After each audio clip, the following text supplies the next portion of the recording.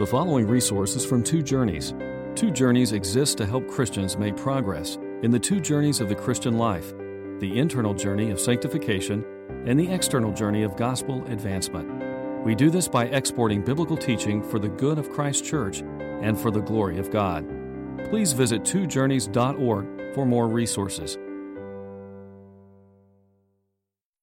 All right, folks, we're going to continue our study of Wayne Grudem's systematic theology. We're in the section of doctrine known as, the proper term for it is anthropology, the study of man, really the study of humankind. The next chapter in that subsection of the study of man is man as male and female. So we're talking tonight about gender. And so I think it's important for us as we look at the Bible and try to understand what it says, not only to discern biblical doctrine, but also try to discern the areas that the devil is attacking. Try to find out what is the devil opposing. Now, obviously, the devil opposes everything and anything God says, but it seems that he concentrates his efforts in certain areas. And in my opinion, kind of the center of a lot of the devil's false teaching and attack these days, at least in America, is on the family, on what it is, what it's meant to be, how it works, etc., and issues related to that. So everything from gay marriage to just male-female roles to parenting, all of these things, it's just a center of activity that the devil has in our culture. And so we have to be aware of what he's doing. And I think that this idea of gender, what is it? What is the significance of it? How do we understand it? How should we live according to the biblical ideas of gender is one of the areas that's under attack. We have become a kind of a gender confused people. We're not really sure what it means to be a man and a woman anymore. Not quite sure what masculinity is. Not sure what femininity is. And there's lots of indications of this. But God created gender. He created male and female. And we saw that in the verse last time, right from the beginning, Genesis 1:27. So God created man in his own image. In the image of God he created them. Male and female he created them. There's no three kinds. I'm sure you know that by now. You've looked around, you've been all over the world, been lots of places. You've noticed that there's this kind of bipartite division of the human race. Have you noticed? I hope you've noticed. I've noticed. And it's one of the things you kind of note right away about a human being when they come toward you is, are they a male or female? It's just one of the very first things you notice. Some cases are hard to tell, all right, these days. But that's part of what we were talking about. But at any rate, it is an issue right from the beginning. We're expecting our fifth child, all right? As soon as that child is born, what's the first, probably the first question is, well, what is it, And what is it is, the answer cannot be, it's a human being. That will not satisfy the person asking. They want to know if it's a boy or girl. So for the 9 months, all of our 4, now 5 children, we have not found out until the birthday. So we're always excited to find out what it is. It's an it until then it becomes a son or daughter. So we're kind of excited about that. But at any rate, male and female was created by God right from the beginning. Genesis 5:1 and 2, another verse that teaches it. It says, this is the written account of Adam's line. When God created man, he made him in the likeness of God. He created them male and female and blessed them. And when they were created, he called them man. So obviously, God thought gender was important. And the reason we can say that is first because of what he did. He created them male and female. Secondly, he inspired Moses to write that he made them male and female. So those are two different actions of God, and it shows that gender is important. I think if we just take a step back and look at just the way that God has chosen to deal with the human race and has chosen to deal with animals and all that through procreation. God blessed them and said, be fruitful and multiply and fill the earth. That gender was essential to that. So it's not an extra, ancillary, or insignificant part of God's plan in the world. It's important. That's all we're saying right now. Now, it's important for you too, personally. Your gender was set from the moment of conception. Science tells us that. From the very, very first beginning of you, inside your mother's womb, you were male or female. It's not like it developed halfway through. Right from the start, God had chosen what you would be. And so it says in Psalm 139, "For you created my inmost being, you knit me together in my mother's womb. I praise you because I am fearfully and wonderfully made. Your works are wonderful, I know that full well. My frame was not hidden from you when I was made in the secret place. When I was woven together in the depths of the earth, your eyes saw my unformed body. All the days ordained for me written in your book before one of them came to be." So God knit you together, and He did that in you, inside your mother's womb. He made you male or female right from the start. So this is not insignificant. God made them male and female. Genesis 1, He made you male or female. Now, there is, I think, I discern, an attack on gender in our culture. There's a lot of different ways that this is showing up. One of them is the issue of homosexuality, about which I wrote an article in the Durham Herald-Sun a couple weeks ago. And obviously that would not be my favorite place to begin, in the family and faith section. But just given recent current events and what's happened in our church recently, it just seemed, with the protests outside the church about a month ago or more, seemed appropriate for us to begin to communicate accurately to our surrounding culture about this issue, and to keep doing that. So that's one of the issues. Of course, the issue of gay marriage, other things has come up. Also, there's just a blurring in gender distinctions and roles. I noted that, every week Sports Illustrated puts out a list of the number one golfer in the world, and a while ago they just started having just one list. And so the number one golfer in the world right now, according to them, is Annika Sorenstam. And Vijay Singh is number 2, and Tiger Woods is number 3. I find that interesting in that she plays in the LPGA and they play in the PGA. They're just not even in the same tour. And yet there's just and I think it's intentional. I don't think it's an accident. I think they're doing it on purpose. Not like they don't know. They're very much doing it on purpose. There's an issue in which they're saying it doesn't matter. It doesn't matter that she's a woman. Well, I think it matters to her. And I think it matters in an absolute sense. Also, you've probably noticed a change in Olympic sports, the kind of things they're doing, like women's ice hockey and women's Greco-Roman wrestling and other things. The women weightlifters, the ladies from Bulgaria, are really quite amazing at many levels. And they're even talking about women boxing, if you can imagine that.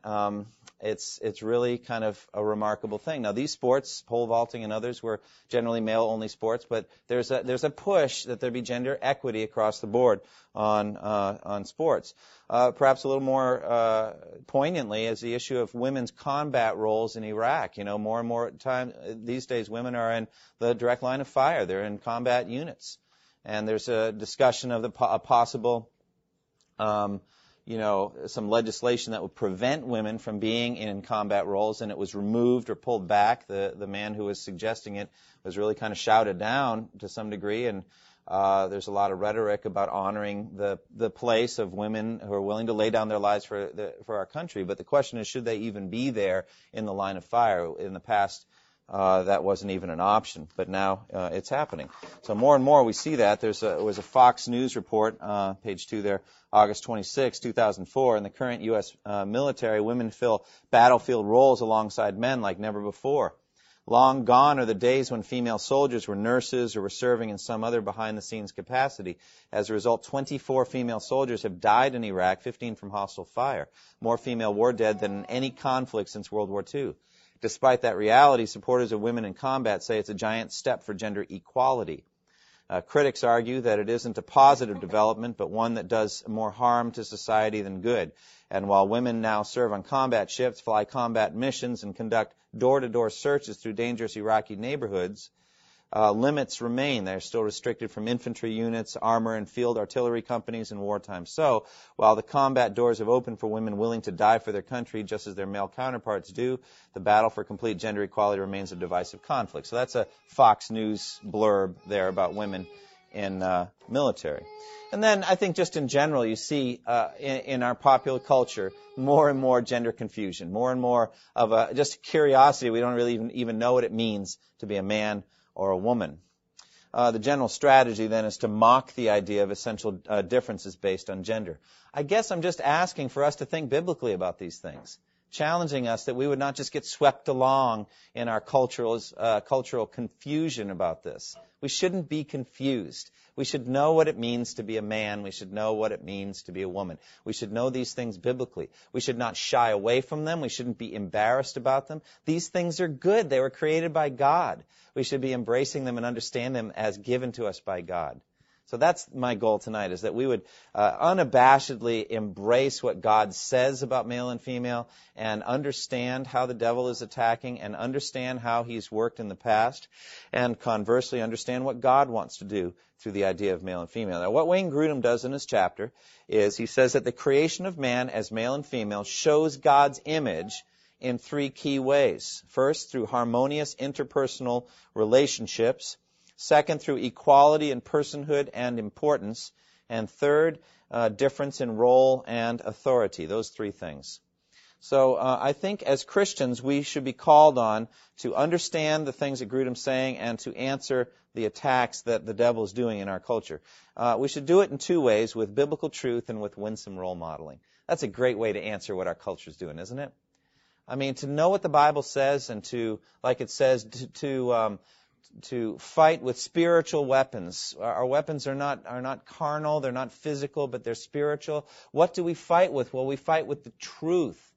We fight with the Bible, with understanding what the truth is. We take captive every thought, make it obedient to Christ. We demolish arguments. We don't demolish people. We demolish arguments. We demolish false understandings with the truth. And we also model joyfully and gladly what it means to be, in the one case, a man, and in the other case, a woman. We do that with godly marriages. We do that with good, well-ordered homes and churches. That's what we want to do. So we want to just be a light shining in a dark place as we hold out the word of life, like it says in Philippians 3. We want to be winsome as we try to challenge our culture to think properly about these things. All right, man as male and female. Let's look at the three ways that Grudem talks about the fact that we are created, male and female, the way that it displays or shows God's image. First, in personal relationships. God created us not for isolation, but for society. He created us to be together. It says in Genesis 2:18, the Lord God said, "It is not good for the man to be alone. I will make a helper suitable for him." And that's a very, very important verse, isn't it? Most obviously, this passage does apply to marriage. However, I've had a thought about this. It troubles me somewhat when people, I think, misunderstand the significance of Adam at that moment in redemptive history. He's not every or any bachelor, all right? What he is he's the only human being that exists in the universe at that time. And that's what God is saying is not good. You see what I'm saying? So therefore, we shouldn't go too far and say that no one could be gifted with singleness, or that singleness, for example, now is not good because it says in Genesis 2 it's not good for man to be alone. We're not alone. Look around the room. Okay? There's lots of people. Jesus never married. There are some people that have the gift of singleness. They're called to that. That's a good thing. And we would not take Genesis 2 and say it's not good for man to be alone. You need to go find yourself a wife or a husband. We would not want to do that, okay? Because we're not alone. And we have people around us. We have churches around us, etc. So people that are gifted, as Jesus talks in Matthew 19 about the gift of singleness, not everyone can accept this, but only those to whom it is given. That gift of singleness, that's a good thing, all right? But I still think that Adam is the paradigm of a man who doesn't have a wife yet, at a limited sense. I just don't want to extend it and preclude a good thing that God's doing in singleness, that's all. But he is, that single man. And so don't fret if you use this verse in your wedding or whatever. It's on wedding stationery and all that. That's fine. I'm just saying that there's a place for the godly unmarried person in the church. That's all I'm saying. Human beings were created to interact. I mean, think what it would feel like to be the only human being on the planet. Now, if you didn't know any better, then it's no big deal. It's just an exciting new world that God created. But God knew that that's not good. He knew that it's just not good to be alone. I think it'd be a little bit eerie to be Noah and his family and realize you're one of only 8 human beings on the face of the earth. Now, wouldn't that be? I mean, you have to have a strong kind of mental constitution to say, let's start over. Let's start the human race over. But at any rate, it's not good for man to be alone. And so God wanted to make a helper suitable for him. Now, in doing that, he didn't create at that moment another man. He didn't create a child. He didn't create a grandfather or whatever. He created a wife. That's how he began. And I think it's significant that that's how he chooses to bring companionship, how he chooses to bring another human being into his life. He does it in a specific way through marriage. And so the highest form of human society on earth is marriage. Genesis 2:24, it says, "For this reason a man will leave his father and mother and be united to his wife, and they will become one flesh." That's a kind of what you call a proleptic or a prophetic statement, because there were no that process hadn't been set up yet. All right, Adam and Eve were the first, but from then on you would have this process of a man leaving his father and mother and going and being united to his wife. By the time Moses wrote these words, that had been going on for generations. And that's what he's talking about. But Adam and Eve coming together, that was the first marriage. God solved Adam's loneliness problem first by creating a wife. It's not the only way he solved it, because once they started being fruitful and multiplying, having lots and lots and lots of children. I don't have any idea how many children Adam and Eve had. Nobody knows. But they had lots, many, many, many. And by then, Eve was not God's only provision for Adam's loneliness, but she was his first provision. From that foundational relationship came all other relationships. The unity of marriage then is deep, profound, it's physical and spiritual. God has, in a mysterious way, joined two people together. Matthew 19:6, it says, "So they are no longer two, but one." Isn't that a marvelous thing to think about?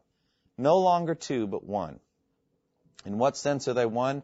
Well, they're one in a similar sense to the way that the Trinity is one. That's what we would say. It's not a perfect analogy, but there is a beautiful kind of unity there between the husband and the wife. The marital union, then, is a remarkable and mysterious picture of the union between Christ and his church. It says in Ephesians 5:32, "This is a profound mystery, but I'm talking about Christ and the church." So, two persons relating to each other is, I think, a reflection of the Trinity. We are relational beings. We really are. I mean, don't you want to share things when you discover something and you want to say, "Hey, look at that"? I mean, it's just enhanced by being able to share it with another person. To me, that's so much of worship, isn't it? Come magnify the Lord with me, and let us exalt his name together. Heaven would be greatly diminished if it were just you and God, okay? And it isn't going to be anyway. I'm going to be there at least. And so are a lot of other people here in the room. So I'm planning on being there and whatever. So it's going to be a big, incredible place, and frankly, a multitude greater than anyone could number, it says, from every tribe and language and people and nation. Lots and lots of people. And that's not going to be a problem, because our sin nature will be gone. And our fellowship will be rich and wonderful. God knows best. And so it's just greatly enhanced by having all of these saved people around. It's going to be wonderful and marvelous, an incredible thing. So at any rate, two persons relating together is a reflection of the Trinity. We've already talked about this, the plurality of persons, prefigured in unusual grammar, where it says in Genesis 1:26, "Then God said, 'Let us make man in our image and our likeness.'" And then Genesis 11:7 about the Tower of Babel. "Come, let us go down and confuse their language so they'll not understand each other." So that's that plurality of language. Others have interpreted it a different way. That's fine. Just the majestic plural, like kings say, "We are not amused," that kind of thing. No, I think that's intertrinitarian hint at that point. Communication. That's one of my absolute favorite things to think about in eternity past, the fellowship between the Father, the Son, and the Holy Spirit, the beautiful and perfect fellowship. You know why it's good for you to think about that? Because that's where you're heading in your relationship with one another. I mean, someday you're going to be as one with me as the Father and the Son are one. And not just me, but with every Christian all over the world. We're all going to be perfectly united together. Isn't that marvelous? That they may be one as we are one, I and them and they and me. May they be brought together in perfect unity. That's the beautiful picture there. So it's seen most dramatically, the two-person relationship, in the perfect relationship between the Father and the Son. As it says, "In the beginning was the Word, and the Word was with God, and the Word was God, and He was with God in the beginning." And John 17:5, "And now, Father, glorify me in your presence with the glory I had with you before the world began." All right, so there's that two-person relationship. And therefore, what I'm arguing is that any two persons relating, especially two Christians relating, it's a picture of the intertrinitarian relationship. That's what it means, I think, that we're created in the image of God. But God did something special. In Genesis 1:26, he went beyond that. Male and female, he created them, and then he invented this thing called marriage. Because that was going to be relating at an even higher level. It was going to be relating at the highest level two people can relate in this world, in this present situation. He created this idea of marital union. Now, there's other relationships, parent-child, sibling-sibling, church unity, as I mentioned there, 1 Corinthians 1:10, that may be perfectly united in mind and thought. There's friendship, as these verses indicate, about two persons. A friend loves at all times, and a brother is born for adversity. And this is one of those great marriage things that doesn't mention marriage, but that's fine. Two are better than one because they have good return for their work. If one falls down, a friend can help him up. But pity the man who falls and has no one to help him up. Also, if two lie down together, they will keep warm. But how can one keep warm alone? Though one may be overpowered, two can defend themselves. A cord of three strands is not quickly broken. This is just talking about the beauty and the joy of human fellowship. But in the marvelous way that God ordained, all of it, flows through a husband-wife relationship. That's the way that God ordained to fill the world with people. That's where the people come from. That's where the friends that are born for adversity for each other come from. They come as a result of marriage. They come as a result of a man and a woman coming together. Of all of these relationships, it's one man, one woman, covenant relationship of marriage that best pictures Christ's relationship to the church. And gender is essential to that.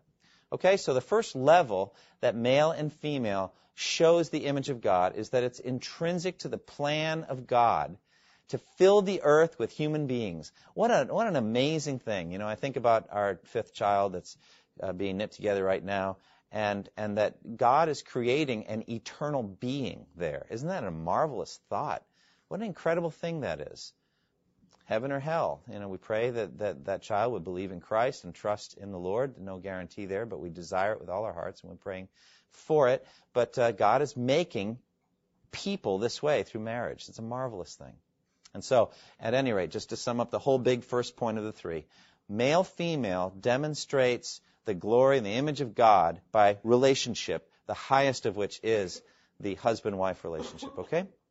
Now, the second point that Grudem makes in his chapter is the issue of equality in personhood and importance. This is so important for us to get across, so important for us to emphasize. Members of the Trinity are equal in importance and in deity. Okay? There's no question about that. So also male and female are equally created in God's image and each reflect God's character in their lives. Therefore, men and women, boys and girls, are equally important to God and equally valuable to Him. That is a very important Christian teaching. It is not held all around the world. The role of women in non-Christian societies is deplorable for the most part. It's terrible. But in Christian societies, much higher. It's ironic that a society that gives birth to aggressive feminism, that denies gender significance and all that, could only have come in a Judeo-Christian context, because all the other cultures were totally denigrating women's roles, totally denigrating women as even human beings. It's really quite tragic if you stop and think about it. Because male and female are created in the image of God, like it says, they're equally valuable, vital, important to Him. So this should exclude all feelings of favoritism or pride. No gender is better or worse than the other. Now, I know it's VBS, and they're having a boys versus girls competition on the pennies thing. And so my girls came to me and asked me for pennies, and I was a little conflicted because I had to go either with my family or my gender. I didn't know which to do at that point because my sons are out of it. Although Calvin's in it, I guess I could give him a bunch of pennies. But the girls were begging all the more, and Calvin doesn't even know what's going on. So it's definitely the girls here wanting lots and lots of pennies from Dad, and I'm going family on this one, not gender. Okay, definitely, I want the girls to win. So we're going to give the girls lots of pennies. Don't tell Nathaniel I said that; he'll be frustrated with me. All right, but he's going to go gender all the way. But the point is, there's all these boy-girl competitions and all that. The fact of the matter is both boys and girls are equally valuable to God.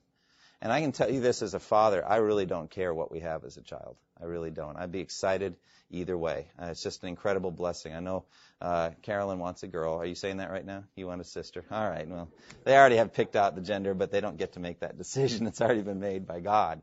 But boys and girls, men and women, equally valuable. Now, this should exclude also any feelings of inferiority. The Bible has a high view of the value of a woman as value of a man as well as a woman. Now, on page 5, one of the tragic things is in a non-Christian country like China, they have obviously extreme population problems, and so the Chinese Communist Party, trying to do social engineering, mandated that, basically one couple, one child. You probably know about that. But also, just in their heritage and their culture, I don't know if it's Confucianism or what it is, they just value sons much more highly than daughters. Much more highly than daughters, to the point where they will actually commit infanticide. They'll just let girl babies just die through neglect. And then they'll try again and try to have a son. Isn't that incredible? Tragic. And to us, as Christians, we do recoil in horror from that. And why? Because of the value of that little girl. She's valuable. She's precious. That's a Christian way of thinking. You see that? It comes from Genesis 1:26 and all the other Bible teaching on the value of a female. But, in a non-Christian country like that, they're actually having to make laws. The Chinese Communist Party is making laws against sex-selected abortions. They are. And this is really an ironic thing for the American feminist movement because they're advocating a woman's right to choose, but over in a country like that, they are choosing to abort females because they're females. And they're like, well, it's not what we meant. And my feeling is, well, listen, that's, to me, the whole thing comes from the Judeo-Christian value that we place on women. But over there, they don't have that same thing. Well, then why is the Communist Party making laws against it? Well, there's a basic problem. Can you see what the basic problem is? There's an awful lot more boys than there are girls, to the tune of a gap of about 50 million. Think about that, 50 million. Now, it's remarkable how 50-50 the thing is. It's actually, I've heard a little more like 50.5 to 49.5, a few more females than males. I don't know why God's chosen to do that. But in that place, it's greatly skewed the other way. And the reason is culture. It's the value they place on a male or a boy over the girl. And the Communist Party is trying to find legislation to overturn that. Are they going to be able to change that culture in their heart? Or are they going to have a hard time? They have a really hard time, but they'll do what they can. Isn't it amazing how God's ways are best? Aren't they just best? They are the ones that said one family, one couple, one child. Right? They're the ones that made that law. That's unnatural. That's not God's way. He said, be fruitful and multiply. So it's an interesting thing, the problem they're going to have. Is that going to be a problem down the road, a 50 million gap between boys and girls? I don't have any idea what that's going to do to their society. But it isn't going to be good. It's going to be very, very difficult. At any rate, the basic point is this, and that is that Christian faith supports absolutely the value, the equal worth in God's sight between boys and girls, males and females. I found this little article here on this, and I clip-quoted it here on page 5. It says, for 2 decades, the Chinese government has limited rural couples to 1 child per family, 2 if the first is a female.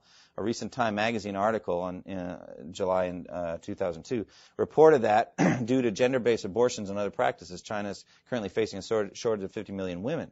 The situation in China shows us another area where we are called to defend the value of life. The underlying message of China's female infanticide is that female offspring are less valuable than males. This message is just as insidious as the assertion that the unborn, elderly, or infirm are less valuable than a person who is healthy and contributing to society. Watch it, folks, because that's the message that's going across these days with euthanasia and other things. And you know what it is? And you got to be so careful because it relates to this topic generally tonight. The issue of gender, like in the church or whatever, is sensitive and touchy because we Americans tend to equate importance with what you can achieve and do in this world. Do you know what I'm saying? We are valuable because of what we can accomplish, the kind of stuff you can put on a resume. We are less valuable if you can't put as much stuff on a resume. You're not really valuable at all if you can't contribute anything to society. That utilitarian ethic is anti-Christian. Where do we get our value? Where does our value as persons come from?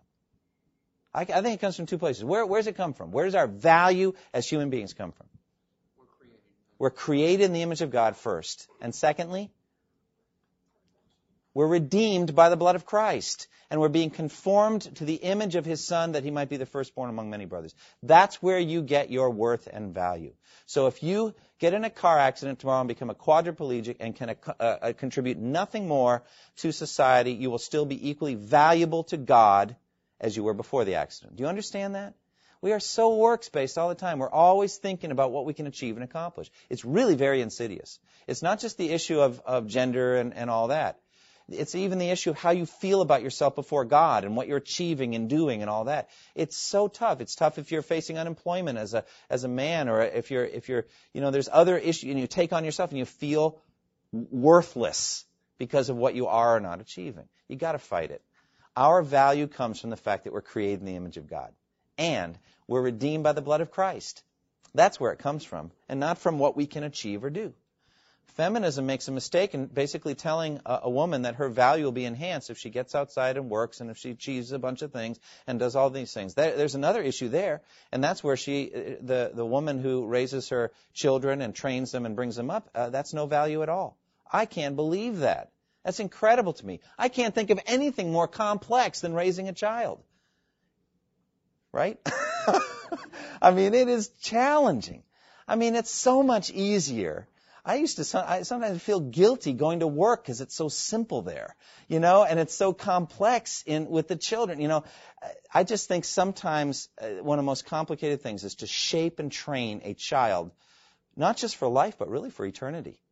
Be evangelizing and discipling them, getting them ready.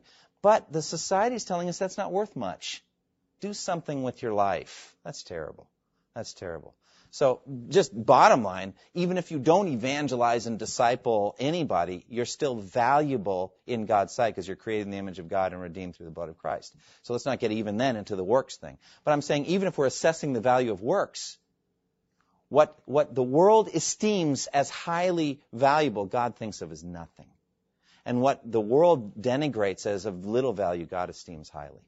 So let's be careful about that. So beware. Our society is kind of a meritocracy which places supreme importance on roles and achievements.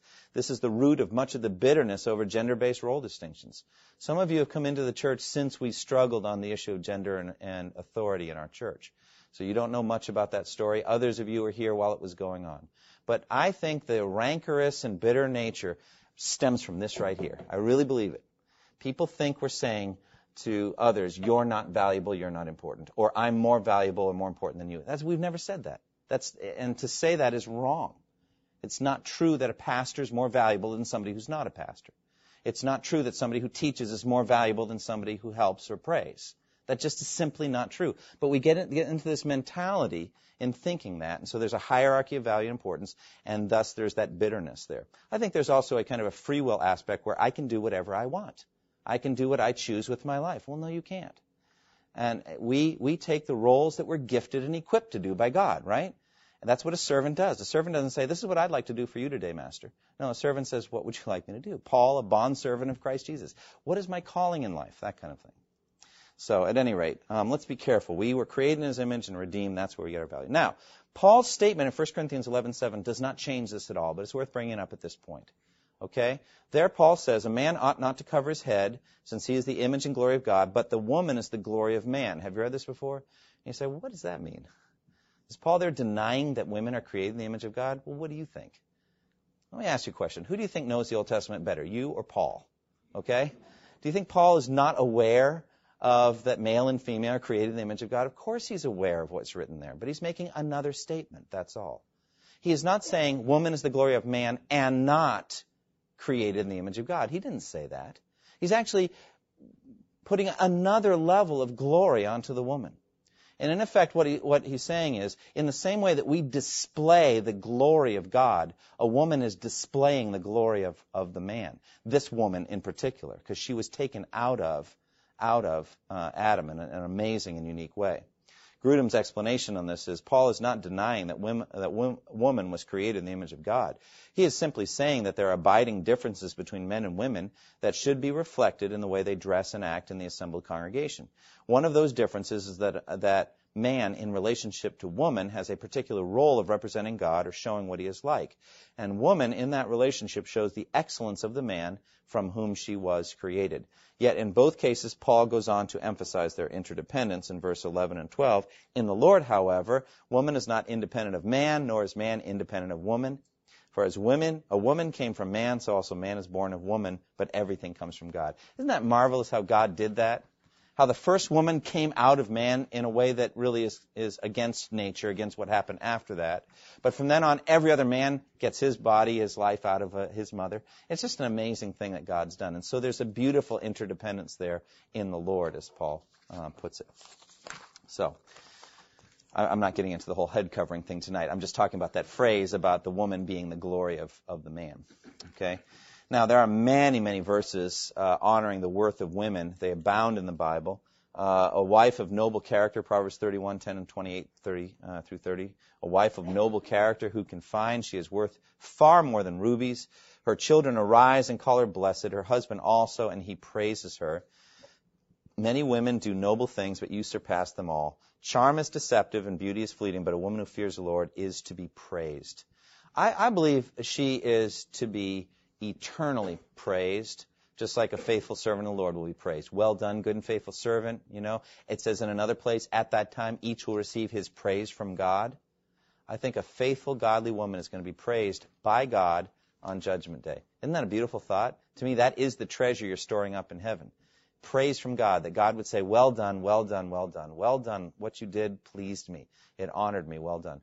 I'm saying let's have lots and lots of those, right?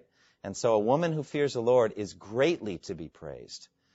So I don't know how you could not find value in that. Also, it says in 1 Peter 3:7, likewise, husbands, live with your wives in an understanding way, showing honor to the woman as the weaker vessel.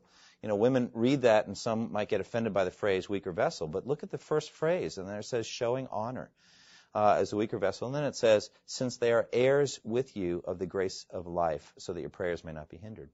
Co-heirs, heirs together with you of the gracious gift of life, as Paul puts it.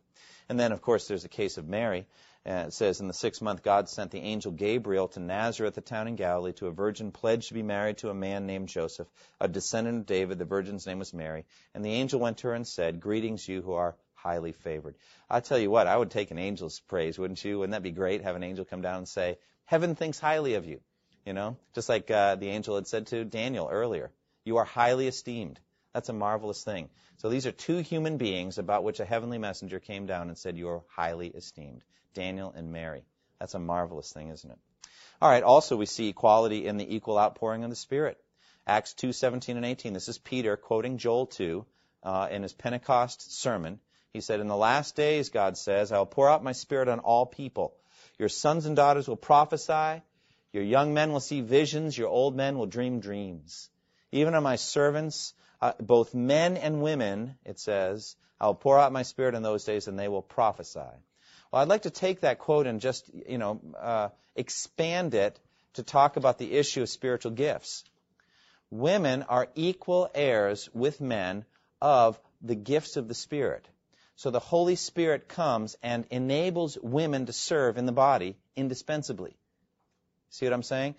Just like the men serve indispensably. Frankly, every single member is indispensable. The hand can't say to the foot, I don't need you. We need each other, don't we? We are mutually dependent. Imagine a fellowship that's only men, all right? It lacks something. I'm not saying we shouldn't have men's breakfast and all that, but there's just something missing. And I would dare to say that only women, there's something missing.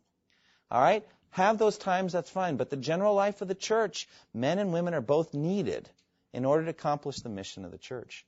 Absolutely essential. And I don't just mean biologically. I'm not just talking about procreation. I'm talking about spiritual gifts. I'm talking about the way that God has lavished His Holy Spirit on both men and women. So I'm just taking that idea of prophesying and saying there's other gifts besides, and all of those gifts, the gifts of giving and prayer and teaching and encouragement, exhortation, all of the gifts that there are, those things are lavished out, male and female. And I think we just take as our jumping off point here, Acts 2, the promise of the pouring out of the Spirit. And there's also equality in, really ultimately, in standing before God on the basis of redemption in Christ. That's what I take this to mean in Galatians 3. You are all sons of God through faith in Christ Jesus. For all of you who are baptized into Christ Jesus have clothed yourselves with Christ. There is neither Jew nor Greek, slave nor free, male nor female, for you are all one in Christ Jesus. Now, I'll tell you what, that is an amazing verse. And anytime you get into the whole issue of gender and authority, this one comes up. Unless the people are so biblically illiterate, they don't know that this is their best verse for, a feminist viewpoint from the Bible. So sometimes you'll have to tell them, this is your best verse. Let me tell you why it doesn't mean what you might think it means, okay? But this verse does not talk in any way about roles. Do you see that? It's not talking here about roles. Not talking about mothers and fathers and all that any man can be a mother if he wants to. Is that what it says? Well, where do we get these weird ideas? It just says we're all one in Christ. We're all one in Christ. It doesn't say we all have the exact same function in the body. That's not what it says. Frankly, even Paul's language when he says there is neither Jew nor Greek. Paul says in another place in Romans, I am a Jew. Think about that. Is he contradicting himself? Now, wait a minute, Paul. How can you say, I am a Jew? You just said there is no Jew or Greek. Paul's saying, no, understand what I mean when I say there's no Jew or Greek. What it means is there's no advantage spiritually to being a Jew over being a Greek in Christ. You see what I'm saying? There's no advantage. You're not any better off if you're a Jewish Christian than if you're not. The thing is, if you're a Christian or not, that's what matters. It's in Christ we're all one. So you're not at any disadvantage to be a Gentile believer. Amen? I'll say that. Amen. Because we're all Gentile believers. All right? But what I'm saying, we're not at any disadvantage. We're not second-class citizens as Gentiles. Do you believe that? I know you do. Well, the same extends also to slave or free. I mean, either way, you're not at any disadvantage given your societal role. If you're the master, if you're the slave, you're not in any better or worse situation spiritually before God. That's what he's saying. And that's what he's saying on gender too. Do you see it? He's just saying there's no advantage to being a man spiritually. And there's no disadvantage to being a woman and vice versa. Okay? Why do people take this beyond what it says? Why do they say, well, see, there's no male or female? Well, I mean, if you take that to its logical conclusion, then you're going to have gay marriage. You're going to have all kinds of stuff. Because if gender literally means nothing, then how could you legislate against, as a Christian, against it? You have to say, well, there really is neither male or female, so I guess marriage as we've known it is obsolete or changed forever. No, it isn't. God does uphold. He knows whether you're a man or a woman. And he knows you should marry the opposite. It's just the way it is. And so this verse should not be taken out of context. That's all I'm saying. But isn't it beautiful, the equality that this verse does teach? Let's take that and see it. That we are all equally redeemed in Christ if we have faith in Christ. That's all it's saying. Okay? But there are differences in roles. That's the third thing. There are differences in roles and in authority. Now, there is a relationship between the Trinity and male headship in marriage. The doctrine of the Trinity teaches total equality of the three persons in their deity. That is true. We don't believe that the Father is more God than the Son. We don't. I mean, that would be a heresy. Those things were all dealt with during the whole Christological controversies that they worked through in the early stages of the church. God the Father is not more God than God the Son is. Neither is he more God than God the Holy Spirit. However, there has always been understood to be a difference of roles in the Trinity. We should not imagine that God the Father became at some point God the Father, or that God the Son became at some point God the Son. Those roles are eternal. We really believe they're eternal. So the Father has always acted the Father toward the Son, and the Son has always acted the Son toward the Father. Those roles mean something. Now, they mean something in that we have learned through biological procreation by observing how fathers and sons interact with each other, and then we take that dim, simple, earthly knowledge and relate it up to the Trinity in a very simplistic way. Do you understand what I mean when I say the father-son analogy is not perfect, but it's what God has given us to try to understand the relationship between God the Father and God the Son. So he uses physical creation to teach us about himself. Romans 1 says that there's a revelation of God's intrinsic nature in creation and what he's made. So we look at the relationship between a father and son and say, oh, okay, the relationship between then the first member of the Trinity and the second is similar to that of a father and a son. Is that a new thing? No, it's eternal. It's the way it's always been, forever. So then, though each member of the Trinity has equal power and attributes, yet the Father has the greater authority. In creation, the Father speaks and initiates, but the Son carries out the work of creation, and the Spirit sustains it by His continual presence, by His work. So also in redemption, the Father sends the Son into the world. The Son comes and obeys His Father's authority. He dies for our sins in obedience to the Father's will. Remember what it says in John 10. The reason my Father loves me is that I lay down my life for the sheep. This command I received from the Father. He said, I have authority to lay it down. He's talking about His life. And I have authority to take it up again. John 10:17.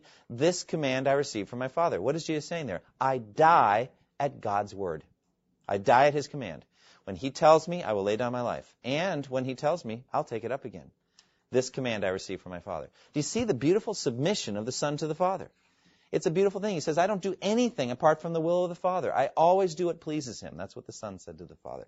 That's a beautiful thing. And what a pattern that should be for us in our Christian lives, right? I only want to please my Heavenly Father.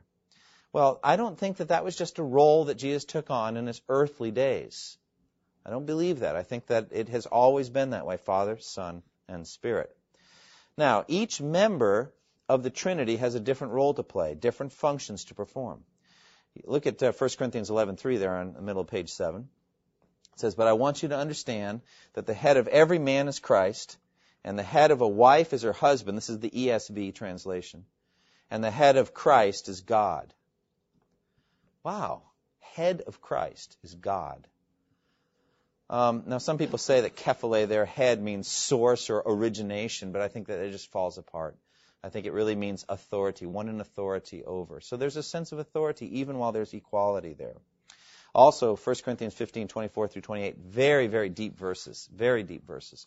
There it says, then the end will come when He, Christ, hands over the kingdom to God the Father after He has destroyed all dominion, authority, and power.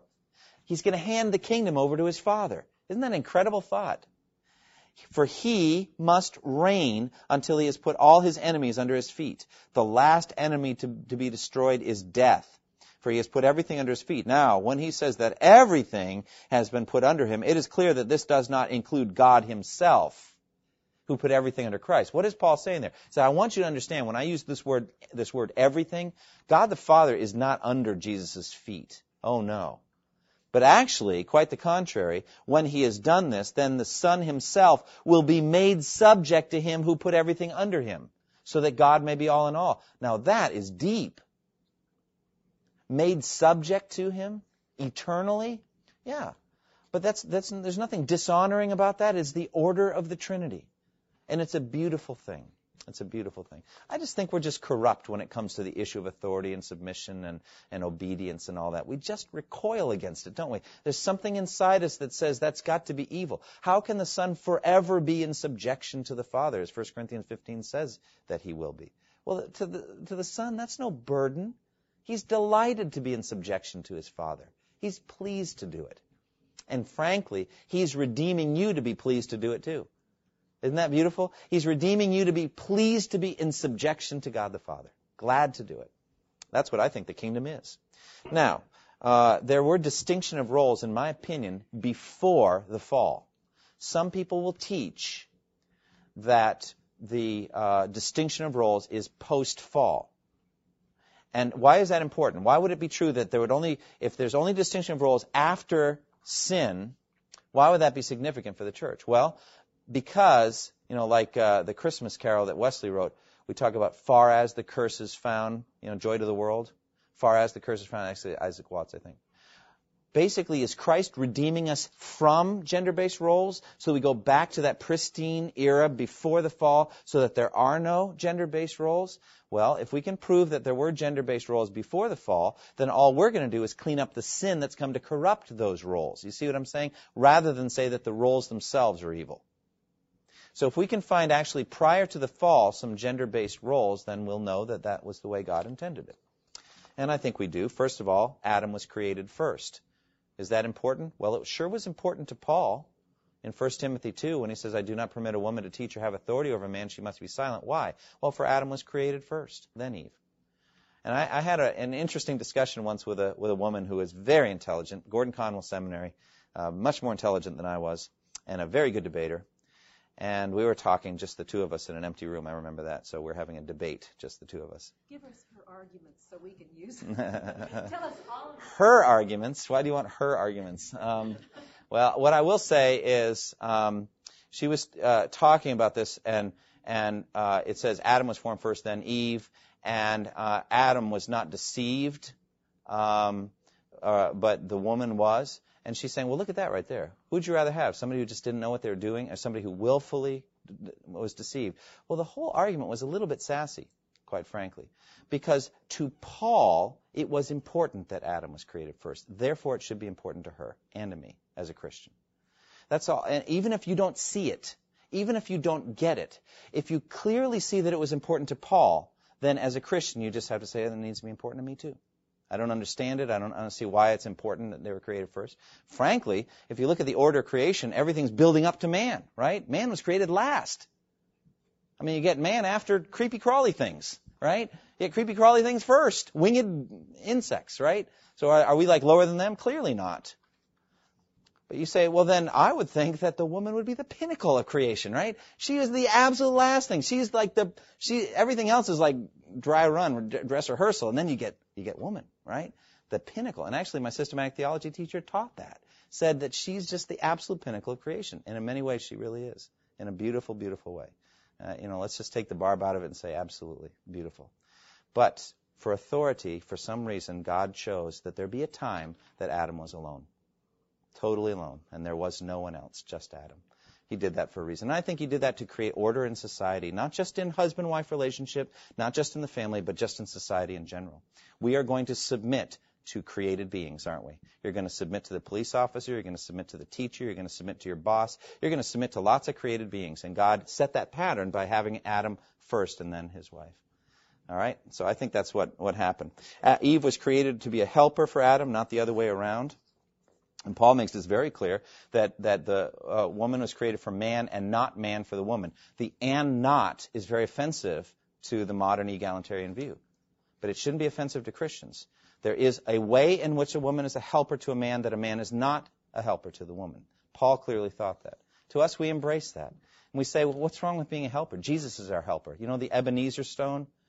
God is my helper. That's what it is. God helps us. And so it's a beautiful thing to help. And that's what a wife does for her husband. Isn't that wonderful? I actually called my wife today and encouraged her because I said, I'm going to get up and teach this. I just want her to know I'm grateful for the help. I'm not always grateful for it. Sometimes I'm not too grateful for the help she gives. Have to confess it's true that my pride actually says, I know that. I can do it. But I can't. I actually have some blind spots, and that God has brought her into my life to help me. And I'm a fool if I don't accept that help gladly. Right, wives? Say, yes, husbands, yes, we're here to help you. Just listen. We know better about many things. Just trust us. We'll tell you what they are. So, anyway. So Adam named Eve. That was after the fall. But he named her. She would be the mother of all living. He gave her a name. That's significant. God named the human race man, not woman, as we talked about last time 2 weeks ago. The serpent came to Eve first. Why is that significant? Well, he's trying to suborn the order that God created. He's trying to backdoor the thing. He's trying to overturn what God has done. He's always working contrary to what God wants. God spoke to Adam first after the fall. And so what is God doing? Reestablishing the order. Adam, not Eve, represented the human race. That's Romans 5. Original sin, we didn't sin in Eve. She ate the fruit first, but we didn't sin in her. We sinned in Adam. He's the federal head of the human race. He's our father, and we sinned in him. All right, and the curse brought a distortion of previous roles, not the introduction of new roles. That is pretty clear, and I think we're going to see it.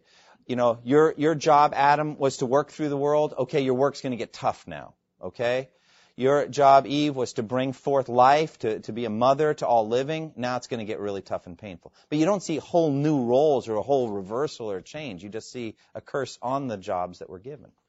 And then redemption in Christ reaffirms the creation order. All right, these are varieties of reasons why we see that gender-based role distinctions were before the fall. They were created good.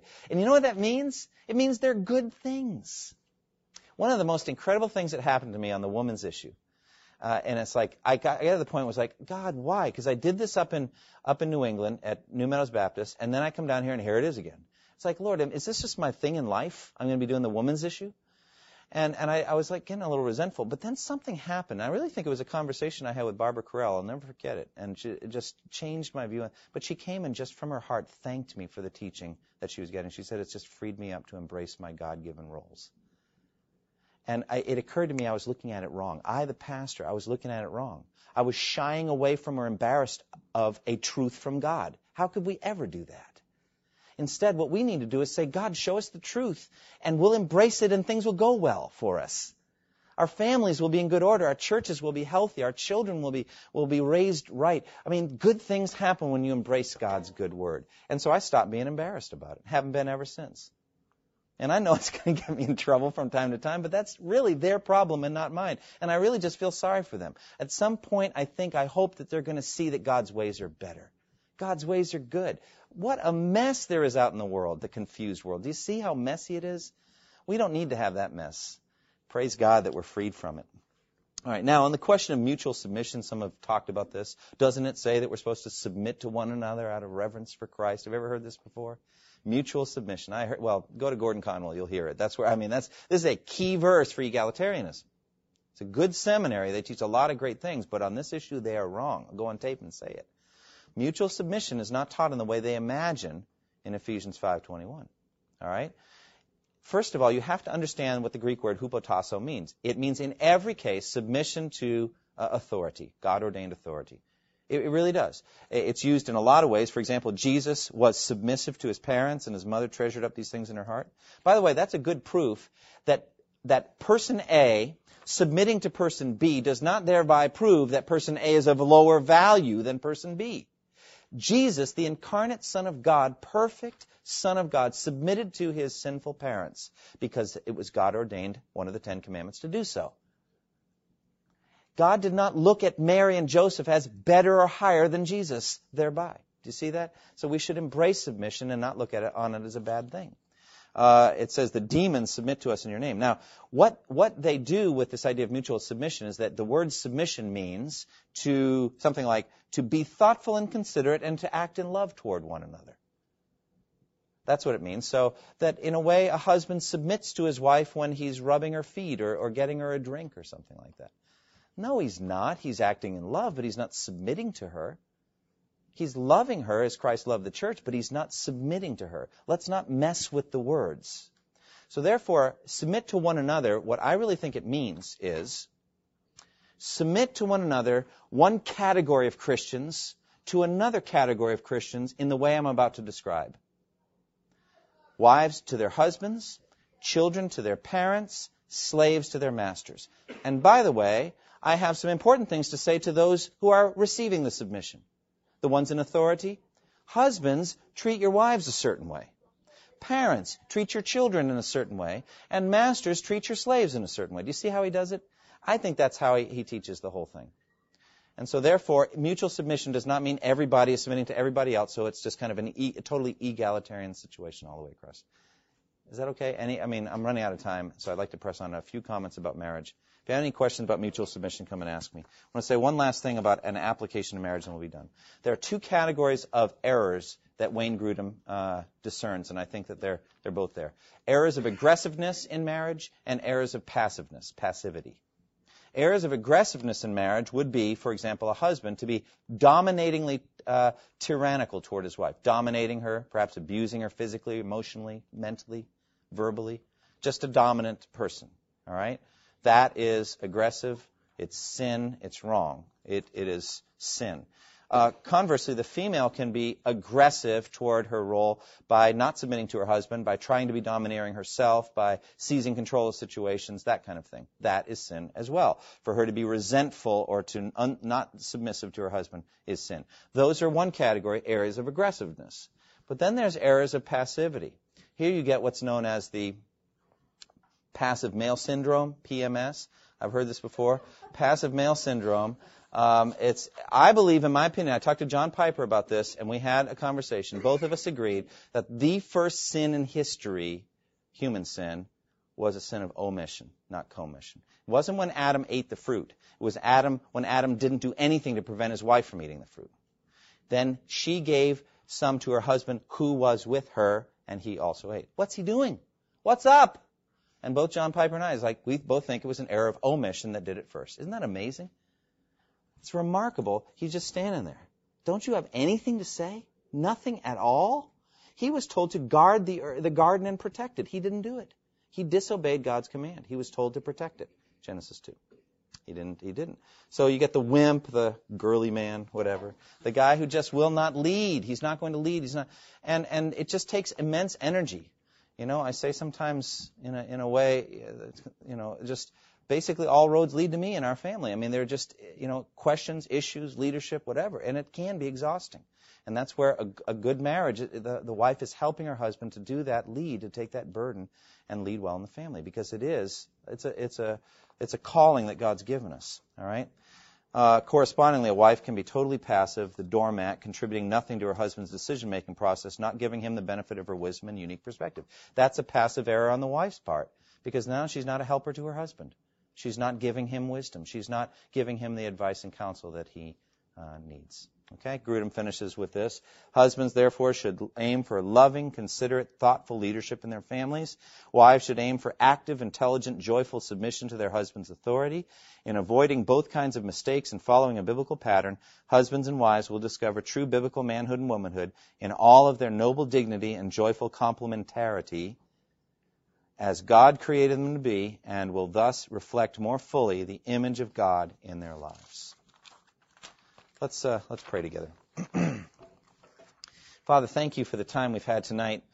Really, I hope to celebrate what you've done in creating us male and female. I pray that we would never be embarrassed, not just about our own gender, but embarrassed about the topic of gender and about what God means by male and female, what roles he has for us to play that are unique and special, that we would not be embarrassed or resentful or arrogant about these roles, but that we would take them and to your glory live under them for as long as we walk on this earth.